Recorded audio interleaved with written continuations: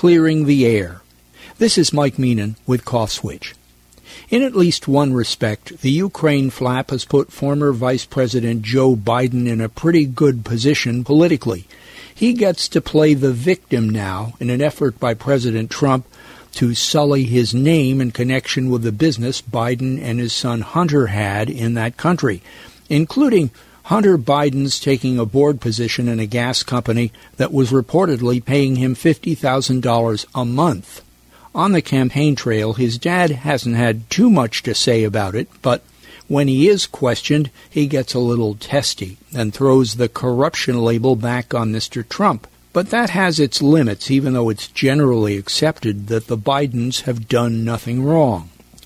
Personally, I think it would be tactically useful and refreshing for Joe Biden, maybe even both Bidens, to call a nationally televised news conference telling reporters, "Okay, I'm here for an hour. Ask me anything you want about my involvement in Ukraine and China, too." There may be some limits on what I can say legally, but I'll do my best. After this, of course, the fact-checkers would go to work, but at least the Bidens could say they welcomed questions about their activities in Ukraine.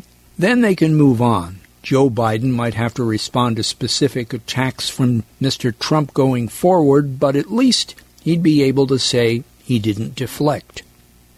Some of what's happening is just judgmental stuff, people saying, why does a younger Biden, who's an attorney, by the way, get paid so much for a business in which he has no experience? He just has a famous last name.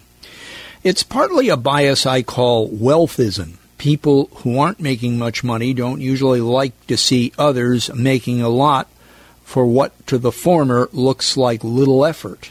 If some of Hunter Biden's critics could find such a job themselves, they would take it in a heartbeat. I would. Shifting gears for a moment to the impeachment inquiry, I agree with some who say that the Democrats should consider more than one article of impeachment against Mr. Trump. Putting all their eggs in the Ukraine basket may fail.